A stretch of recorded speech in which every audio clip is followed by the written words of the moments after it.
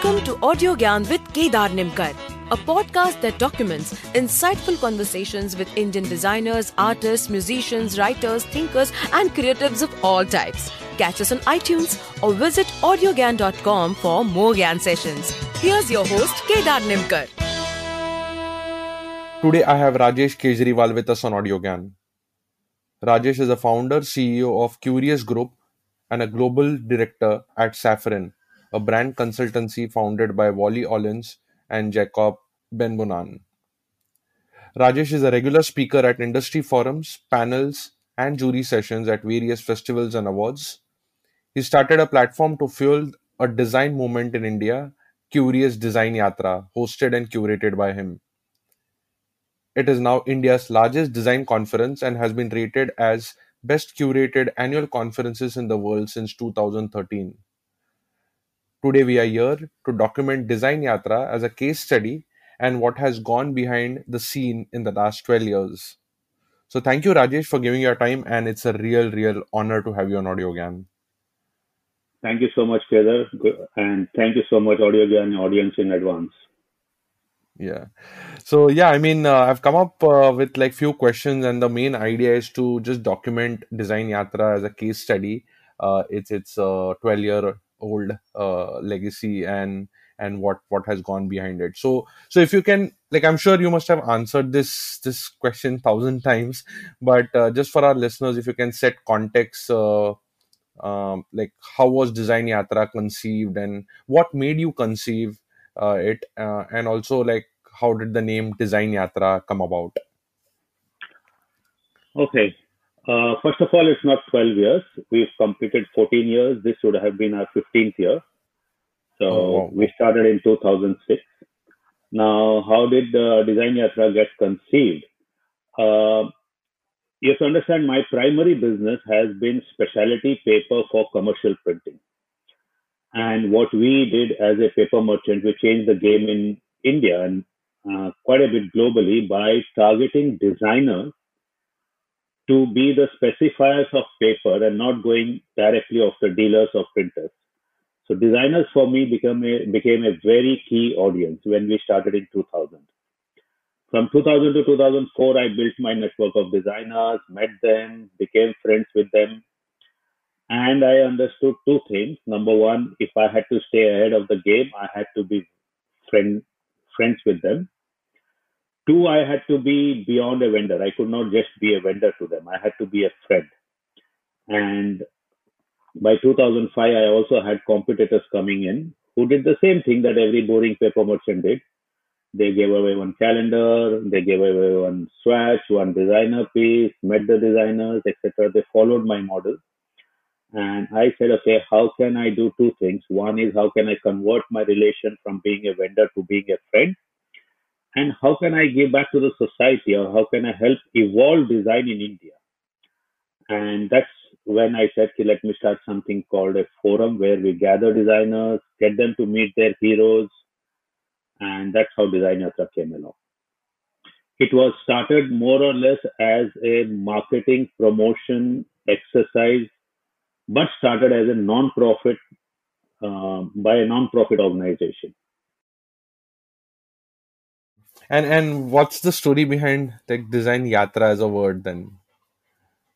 I think much like the word curious, where I have been very clear that there must be an element of India and there must be an element. I mean, English is the given language, common language that everybody understands, but I did want India to also be represented. So if you see curious, it's made of the word kyo and curious. You mix kyo and curious and you get curious, which phonetically still sounds curious. Similarly, I wanted to map the journey of design in India, and hence that word came across, Design Yatra, actually given to me by a great friend of mine, Sonia Manchandana from Bangalore.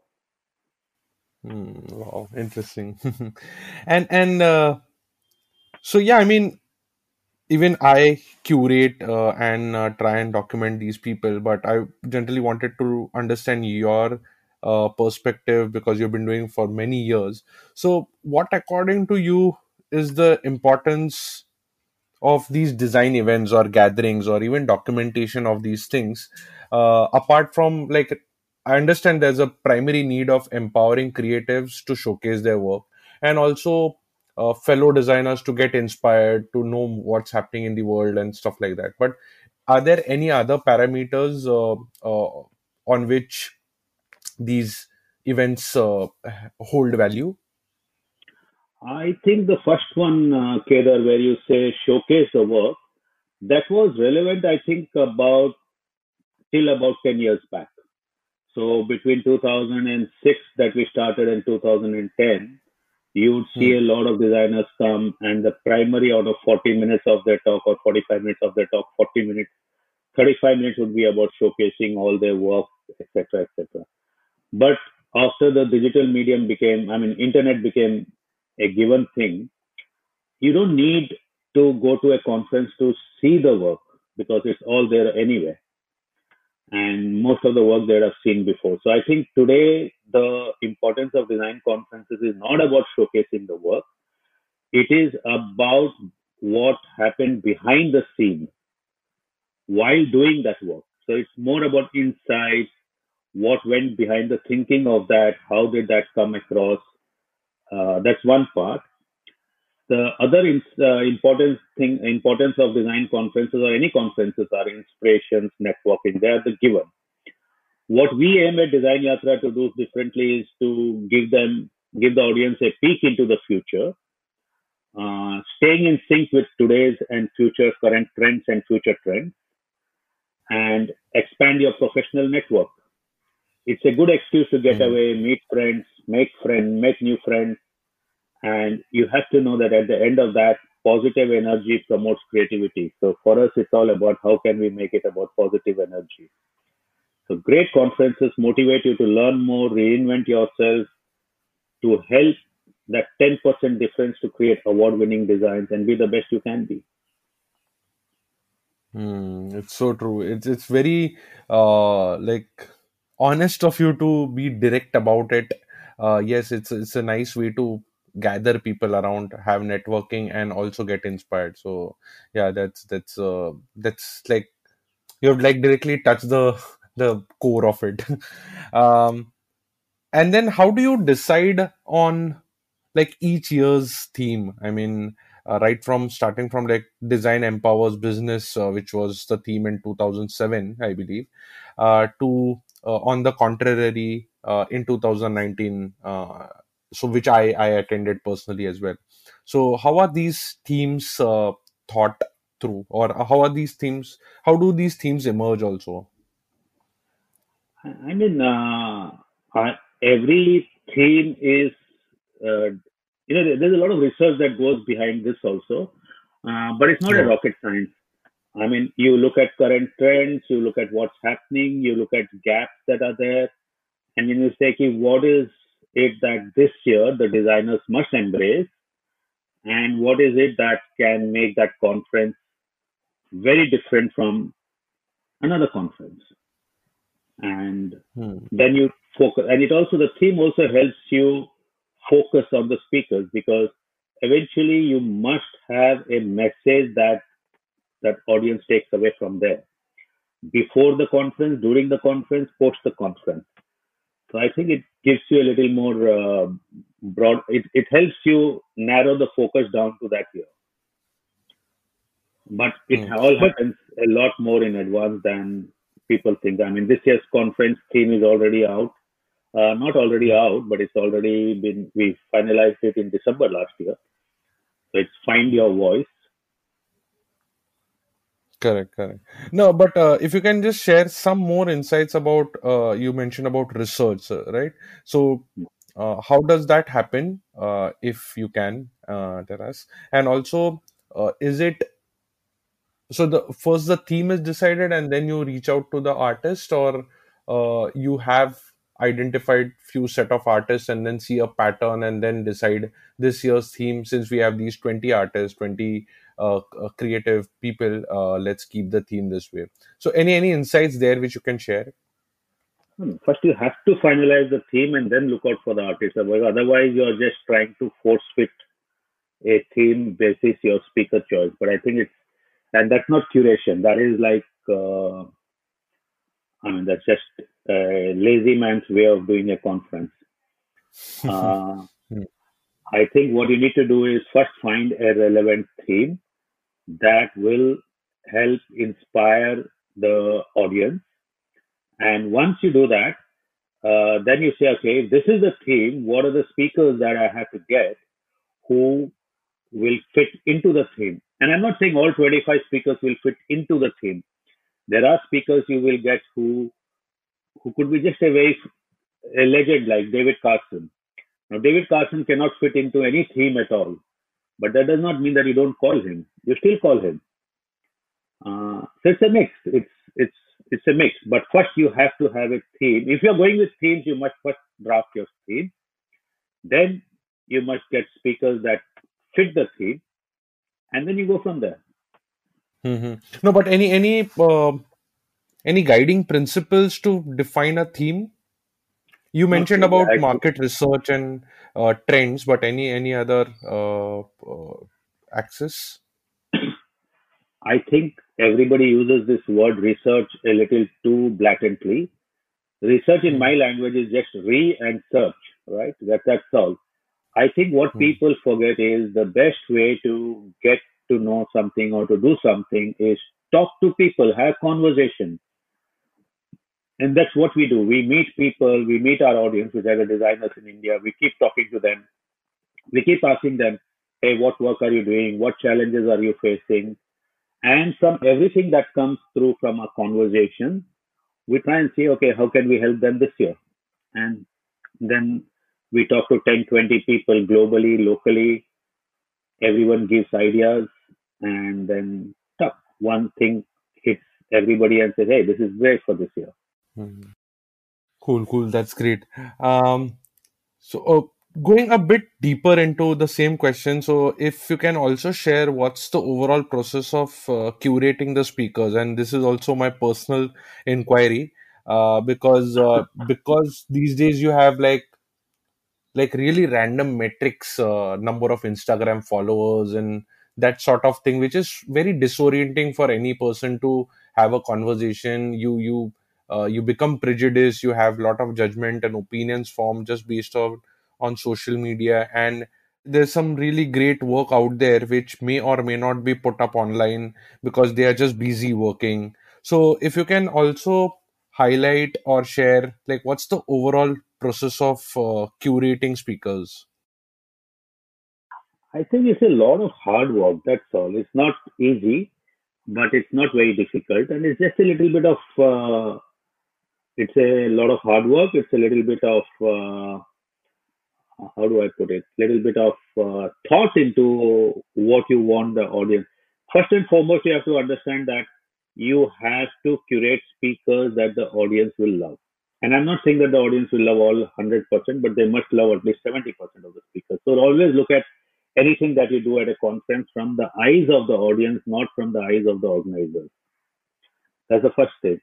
Second, if you take, Hmm. let me take you through the process of this thing. We have two people who work on this curation research throughout the year for all our conferences. So first we decide on a theme, right? Now a theme Hmm. that is very central to current times, a theme that helps motivate, inspire, and educate the audience. Please remember, it's not just about motivating or inspiring, it's also about educating. Then you make a Hmm. list of work or list of people across the world whose work or they themselves sync with the theme. And this could be random, right? Somebody's work or thought process or lectures could sync in 100% with the theme that you have given because they themselves have spoken about it, or it could be 10%. It does not matter. You look at all that list and you make it. Then you break it into discipline. You must have a graphic designer, you must have an illustrator, you must have an animator, you must have a product designer, you must try and get one architect, one interior designer, or stuff like that. So you break them up into disciplines. Then you break them up into geographies. Then you break them up into genders. Then you break them up into age brackets because you only can't have people above 60 or 50 or 40. You have people at the age. I mean, the youngest speaker we've ever had is a 17-year-old who got a standing ovation. So It, so you break them up into age brackets because having younger ones who have done awesome work is also very inspiring and heartening for the audience. Then you make a chart and then see whether how you have a well-rounded speaker which has diversity in gender, diversity in nature, diversity in discipline, still fits into your theme. You must have a first list and a second list and a third list. So if one speaker in the first list refuses to come or is not free during that time, you immediately go to the second one. That's all. It's quite easy when I Wow. talk about it. Yeah, yeah. It totally, no, it totally clearly looks like a very, very extensive exercise. Yeah. Um, so I attended my first design yatra. I'm really unfortunate that I missed a lot of them, but yeah, never too late. So I attended last year, and it was really inspiring and wonderful.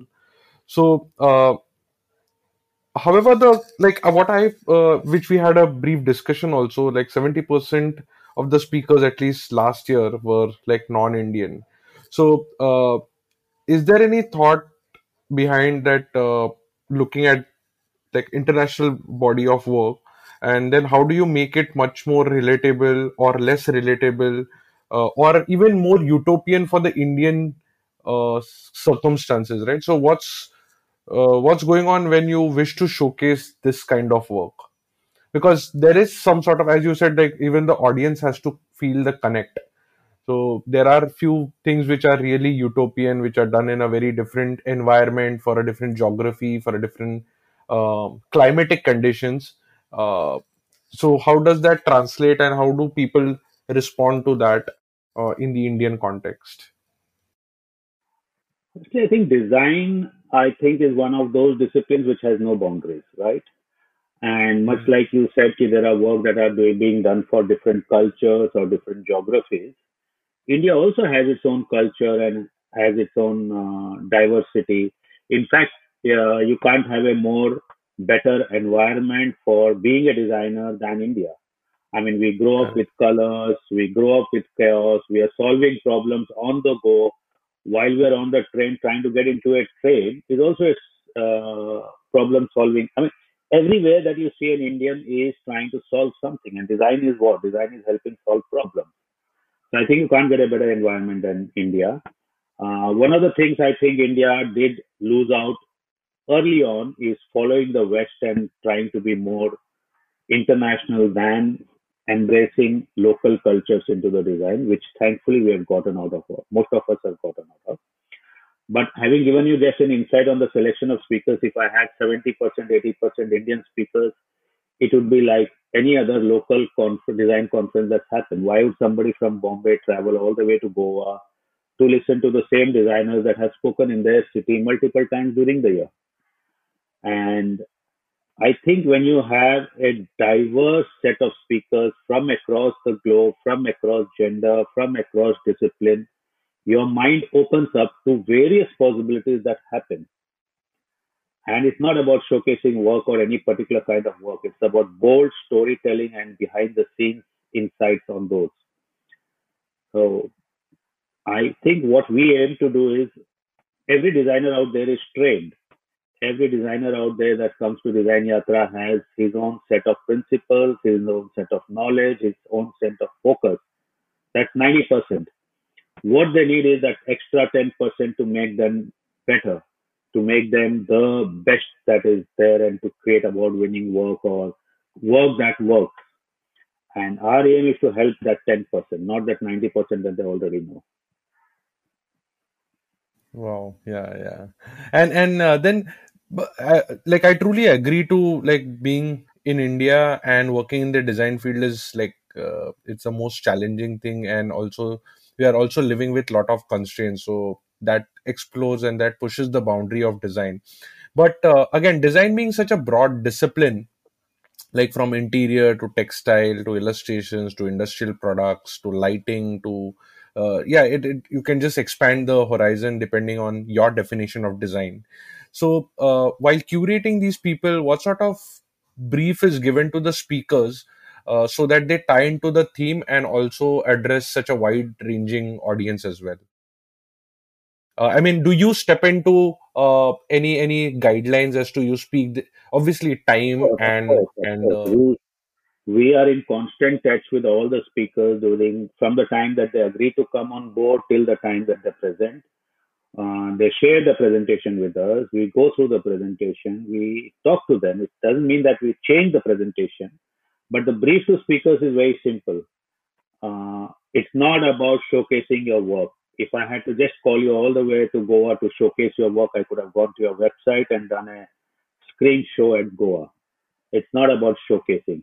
The speaker has to be motivational, has to be inspiring, has to be educative for the audience. The audience must profit from that speaker being on stage.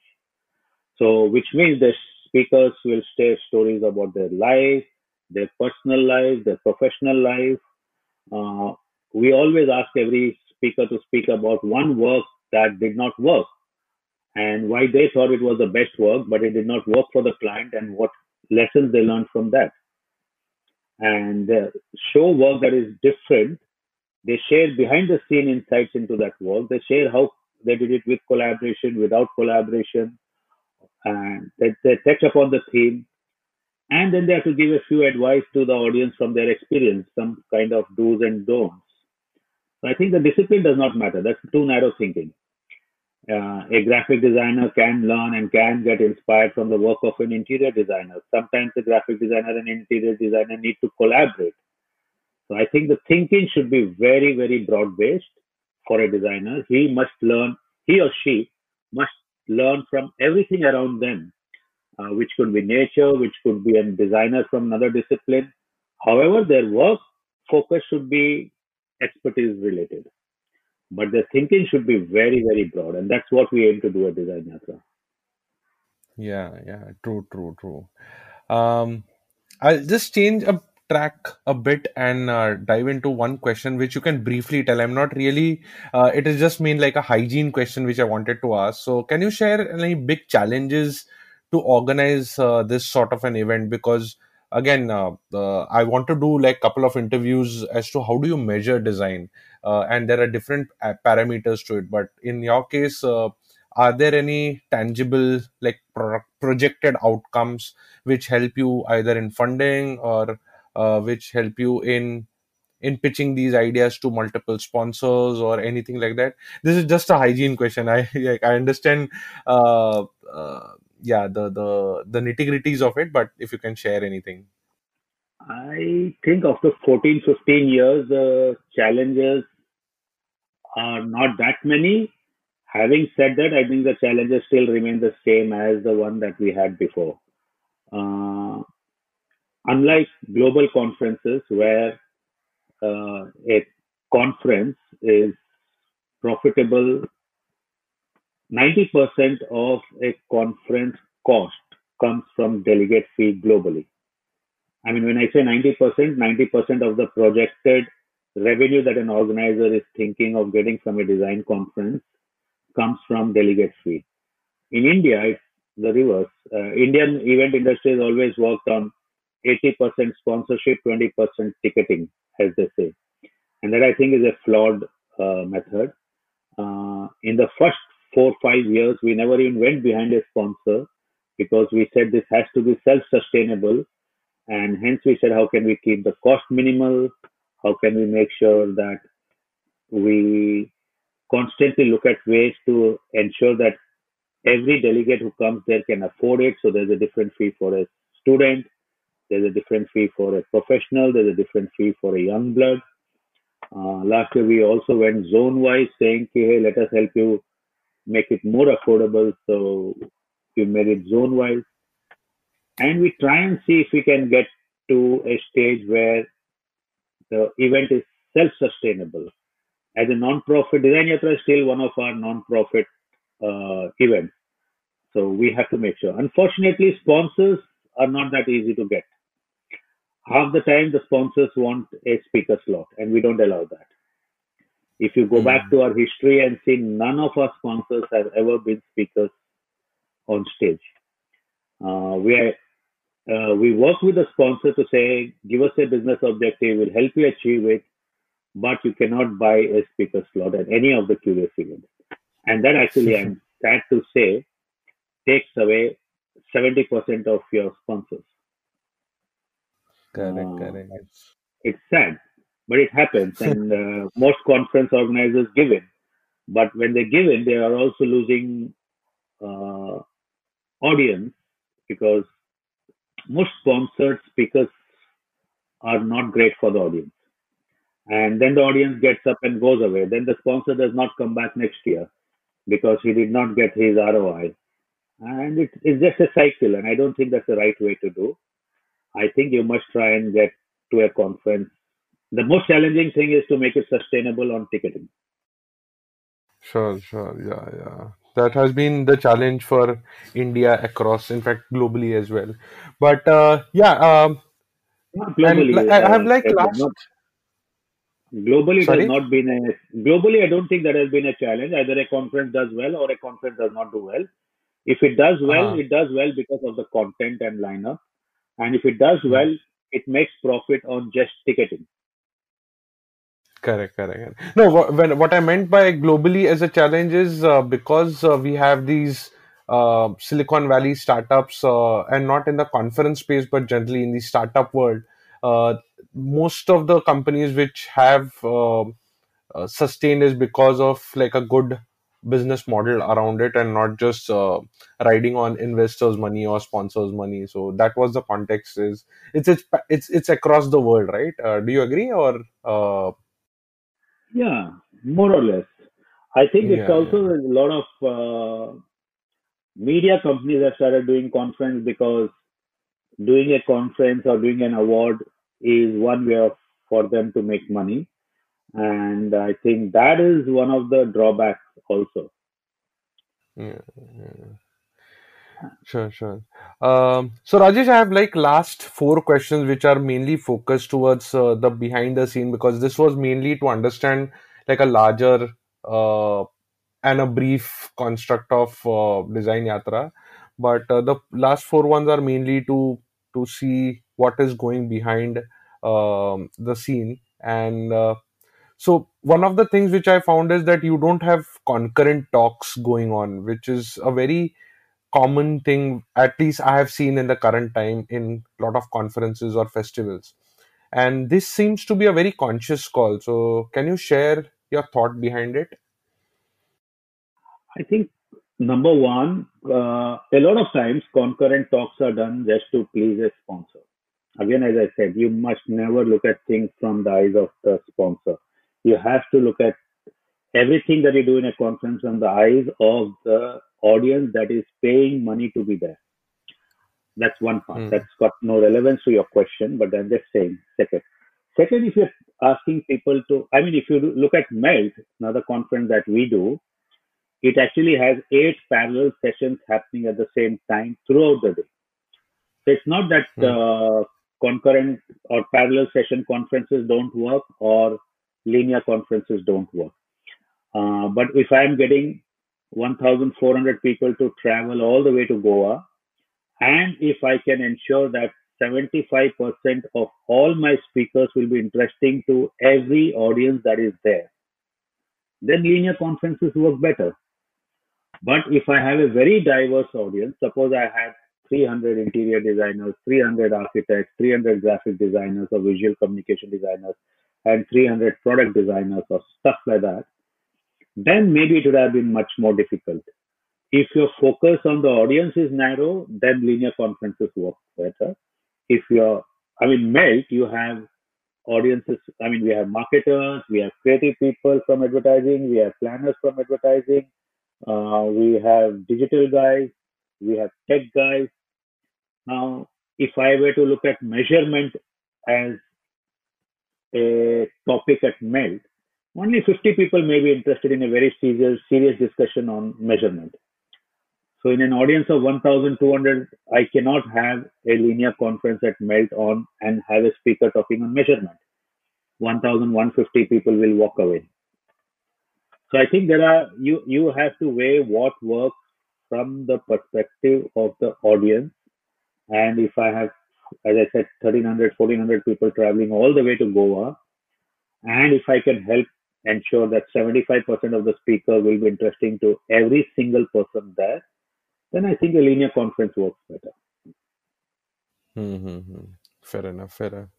And yeah, and since I came to this last year, I was personally in awe with when you spoke about how Design Yatra is handling the carbon footprint also, because with changing times, a lot of people are conscious about how to use plastic.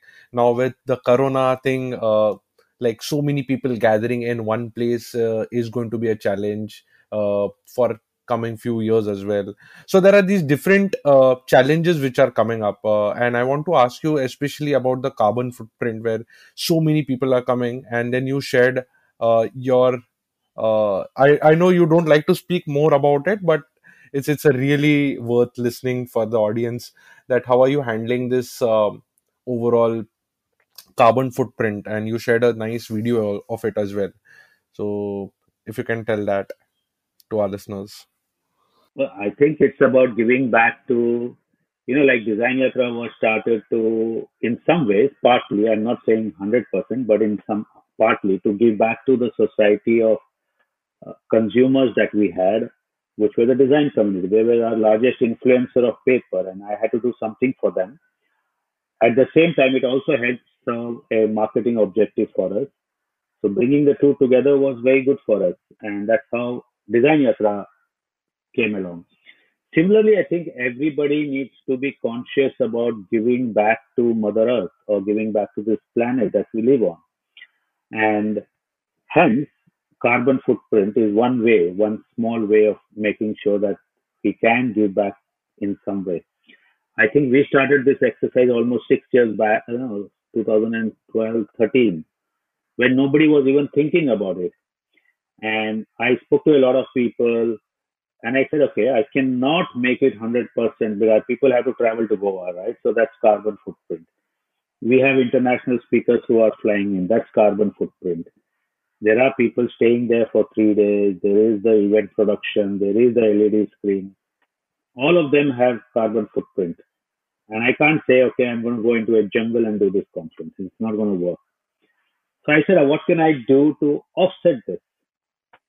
And then the lazy man's way of doing this is, hey, there's this forest in, I don't know, Brazil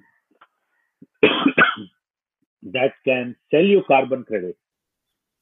So you Mm-hmm. buy carbon credits and you say, hey, we are carbon neutral. And that's like a very lazy man's way of being 100 carbon positive or carbon neutral. And I said, no, how can I do this myself? So, and you may not believe this, we bought 110 acres in Chikmagalur Mm-hmm. and we said, let's grow trees. Now, I can't grow trees all over the world, but if I can help the offset the carbon emission from all our conferences, not just Design Yatra, and I can grow that many trees to offset it in some part of the world, that also works. And that's what we went ahead and did. And we plant roughly about 10,000 trees every year. Wow. Wow. That's awesome. Um, yeah. And then that's one part. And the second part, we try and ensure that we have as less carbon footprint as possible. For example, I'm just saying, we worked with Grand Hyatt. We had a guy who is a specialist in, let's say, carbon footprint, etc., green, and he worked with Grand Hyatt. So all the food waste and all the other waste from Design Yatra is actually used as manure for the trees that are at Grand Hyatt. All the plastic Mm. bottles that we use for water is collected and sent. We have a shredding machine in Goa, which we take during the event time. It is shredded there into granules and sent to a place in Pune, which then reuses that plastic. So single-use plastic we've completely stopped. Even the flex that we use is sent to somebody in Ahmedabad who converts them into, I don't know, raincoats or tote bags or something like that. So every Mm. waste is also recycled. So it's not just ki, okay, you've grown 10,000 trees this year, great, Rajesh, done, carbon footprint khatam ho gaya. It's also about ensuring whatever happens at the event is taken care of. Yeah, true, true. Very, very And inspiring. we also Uh, we don't go the normal way people go. Like, I've seen conferences which say we are 100% plastic free, and they keep glass bottles for people to drink water. But the flex hmm. that they've used outside is still plastic. So they are just removing what is being seen and not removing what is not being seen. Right? At Design Yatra also, Hmm. I have a dispenser and paper cups, and I have plastic bottles of water. You use either one of them. If you're complaining about plastic, please use the water cup, the paper cup and dispenser. But at a conference which has 1,300 people, if I use a glass bottle and somebody breaks it, that's far more danger than using plastic bottle which I can recycle. Second, if I give everybody a glass bottle or a aluminum bottle to keep water, then in one hand you have a plate and in one hand you have a bottle. How do you eat food? So I think it's important to see how can your experience still be great and how can you still make that conference as green as possible. Absolutely, absolutely. It takes like, yeah, I mean, yeah, it's just brilliant. Um, So, have you got any plans of making like design yatra? I understand the warmth and the vibe which happens when everything happens in person, but are there any plans? Because there's so much great content which is shared during the festival, just in the form of when speakers are saying. So, Ayaz Pasrai's like brilliant talk, which I still remember, and I recently saw that most of them are online as well, but really less views. And I wish that a lot people who can't come physically there can consume that. So, are there any plans to improve or improve the visibility of this Yeah, online as well, or it's we still are you doing. still want the physical? No, I want the physical because you cannot take away. See, the things you can't do online. I mean, I cannot have people networking online. I can't have people making new friends online the way you can make it happen there. I think when you have conversation over a drink, when you have conversation sitting in the lawn, a lot of things happen that does not happen online. So a physical conference is still a must. But yes, we have plans. We are working on taking all our content online, making it accessible. At the same time, we don't want to do it in such a way that the audience that comes there feels, hey, why should I go all the way to Goa when I can get it online? So, but we are working on how can we make it available later on, or how can we have a simulcast. Simulcast is currently not possible because the technology does not allow you to do that. Hmm, hmm, hmm, But we are hmm. working on that. I think these are content that must be made accessible because they are not speakers. I don't repeat a speaker for almost 5 to 7 years. So Wow. we can make that content accessible also. Sure, sure. Cool. So before we conclude, I mean, I understand there's like this interview is just a form of archiving something. It's not like going to comprehensively cover like last 15 years of work, but just like a small, quick question: what's the thought behind Goa? I mean, you tried Bombay and a couple of other places as well, Jaipur, and finally, last 6 7 years, it has been Goa, right? Or maybe more than that. Well, Yeah. of the, Any of the story? 15 years, including this year, 12 years has been Goa. Only 3 years have been Wow. experiments. Okay, so 12 years Goa. So any story behind Goa? Is it like the overall vibe or Is there's it? some I other? think I think when you have a conference, the Hmm. venue must be such that uh, people have things to do. So the logical choice when we started out, let me go back 14 years, 15 years, was hey, let's do it in Goa. It's a great place. People love to come to Goa. If I do a conference in Goa, it will be an added incentive for people to come.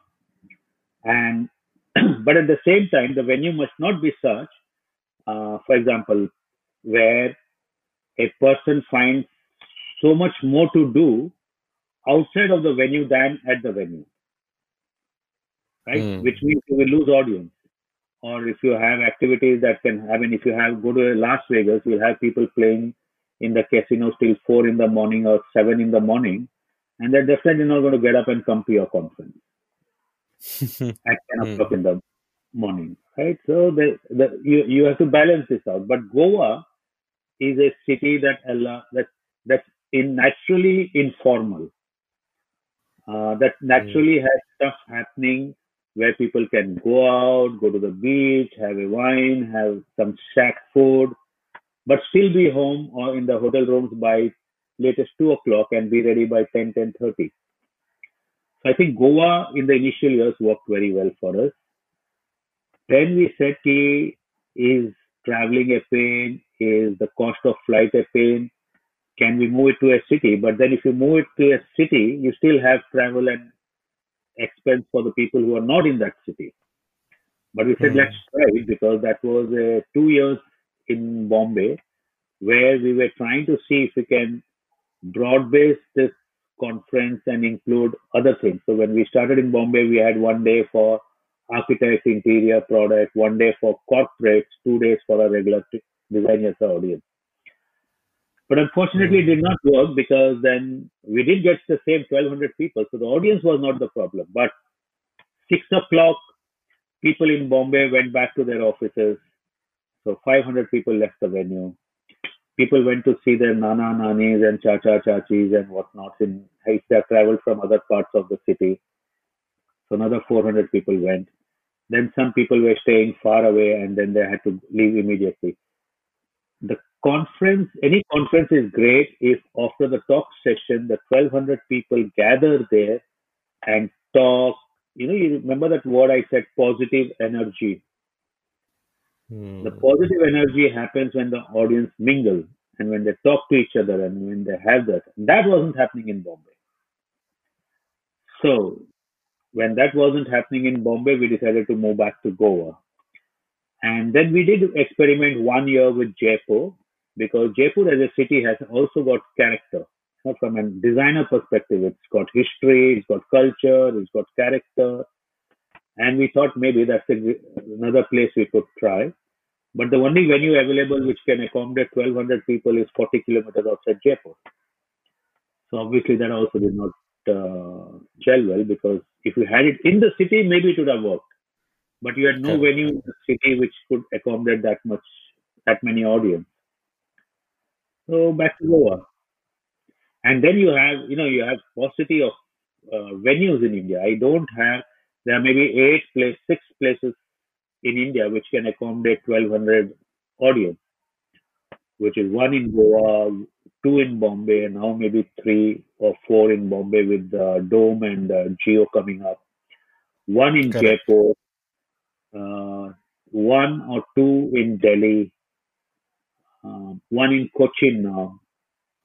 So Hmm. there's paucity of good halls that can accommodate 1,200 people or 1,300 people or 1,400 people. So you're limited by choice there. And then within that, you have to see if people are traveling from all over the country, which is the most accessible place. I can't tell somebody in Chennai, hey, I'm doing it in Jaipur. I know you have to change flights, but do change flights and come. He won't come. It's too much of a headache. Go, Hmm. unfortunately, works for everybody. It's got trains, it's got buses. It's more or less central from everywhere except Delhi, but it still works. Correct. Correct. And Yeah. then people Absolutely. can, and even people from Delhi or otherwise say, hey, it's Goa. Let's go for 2 days to this conference or 3 days conference and extend it by 2 more days, have a holiday, and come back. So I think Goa adds that charm of extra 2 days holiday in Goa. Yeah. Yeah. Yeah. And also great that you time it. It starts a day. Like the day starts at 5 o'clock in the evening. So, Which we and started I last believe year. that yeah, last year. Yeah. Yeah. No, last year was the first Cool. I year we think. started that. Again, I Yes, said, yes, yes. as we go back and see how can we make it cost effective for everyone. If I start at 9 o'clock because there are no morning flights and everybody can't travel at 6 o'clock flight, half the audience Hmm. came one day earlier, which meant one day more work day gone, one day more hotel cost. So we decided to Correct, change correct. that. Yeah. It's a very like subtle but very very critical decision point, and that is reflecting through the overall conference as well. So I think on that note, we can conclude this. It was like really good you sharing so many details. I got to learn like more about Design Yatra in general. Any concluding thoughts with respect to future plans? Because as we say in the product space, that you have got a product market fit, now you have to just scale. So any parallel you want to say in the design conference world, that what are the future plans with Design Yatra, and One what or can we two things. expect this year? Well, this year is still a. I don't know what's going to happen this year uh, Mm-hmm. because I do not know where and how fast will we get out of this coronavirus thing. But next year will Correct. definitely happen because at the max you will have a vaccine in another 8 months, 9 months, or 12 months. So next year is a given. This year is Mm-hmm. still it's out there. We do not know whether it will happen or not happen. I have the place booked. I have the dates finalized. I have quite a few speakers confirmed, but we are on hold at the moment. Uh, Sure, sure. what we are also trying to see is that Design Yatra is about 80% visual communication focused and 20% diverse. We are making it 70% visual communication and 30% diverse. But Mm. we've had multiple requests from many countries or audiences or speakers from those countries saying this is one of the best curated, well done conferences in the world. And why don't you do Mm. it elsewhere? We did toy with this idea way back in 2008 when we did a design yatra in Malaysia. Mm. Uh, and that was also full, thankfully. But we lost money and we didn't have and we said, no, let's focus here. Because here we had two objectives. One is evolving.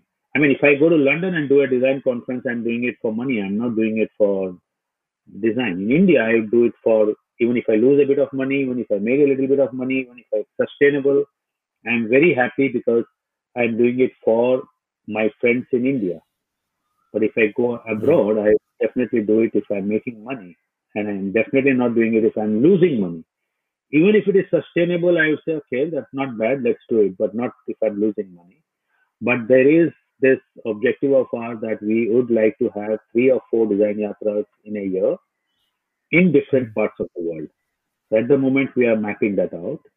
The second is we are thinking that we must have a national, I mean, we must have a design conference that embraces all disciplines and has an audience from every discipline, which goes back to your question about concurrent or parallel sessions. So we are thinking of another design conference to be held in a city with multiple halls and multiple discipline speakers and audience coming from different disciplines and audience going to halls that they like the best. So that we hope to kick off next year in February. Wow, wow, really looking forward for that. We may end up uh, having two design conferences in India, one which is having parallel sessions across all disciplines of design, and one which remains pure design yatra focused. wow. Awesome, awesome. uh, Cool. So all the best for Design Yatra, and I hope this episode will be live around the end of May. So, like, if there any update depending on the coronavirus situation, I would like to just update all the listeners along with that link. We can again, And I'm sure we can again come back and do that update sometime 15 days before if there is an update. Sure, sure, yeah, definitely. Cool. And if you want to follow Rajesh on Twitter, it's at the rate Rajesh Kejriwal, and obviously designyatra.com. I know like it's not required from my side because in the design community, in the other communities, it's been there for last 15 years. So definitely people know about it. And on that note, I think we'll end this. It was really, really fun talking to you. And thanks a lot for giving your time. Either as a sign off, I'm also adding one point here. Haha. Designyatra.com was our event website. We've converted it into a design news portal. So we have content that we aggregate from across the world, across different design portals that exist like Dzine, for Co-Design, or any other design website, and we take the best news of that day and put it up on designyatra.com with a link back to the original website. So we are an aggregator of design content from across the world. Content. So designyatra.com is that thing. We also have original content there. We also have a section where designers in India can showcase their work to all the audience in India. So go look up designyatra.com also. Yeah. I've been recently following. I'm saying for your audience there, I'm telling them, go look up designyatra.com. It's going to talk to you throughout the year rather than 3 days in a year. Absolutely. Okay, Rajesh, thanks a lot. I really appreciate your time which you have given for this. So thanks a lot. At the moment, we all have lots of time, Kedar. And that's it from today's Gyan session. Catch us on iTunes, Saavn, Stitcher, or any podcasting app you use. Do rate us on iTunes and follow us on Twitter, Facebook, and Instagram. Stay tuned for more Gyan on audiogyan.com. Till then, bye.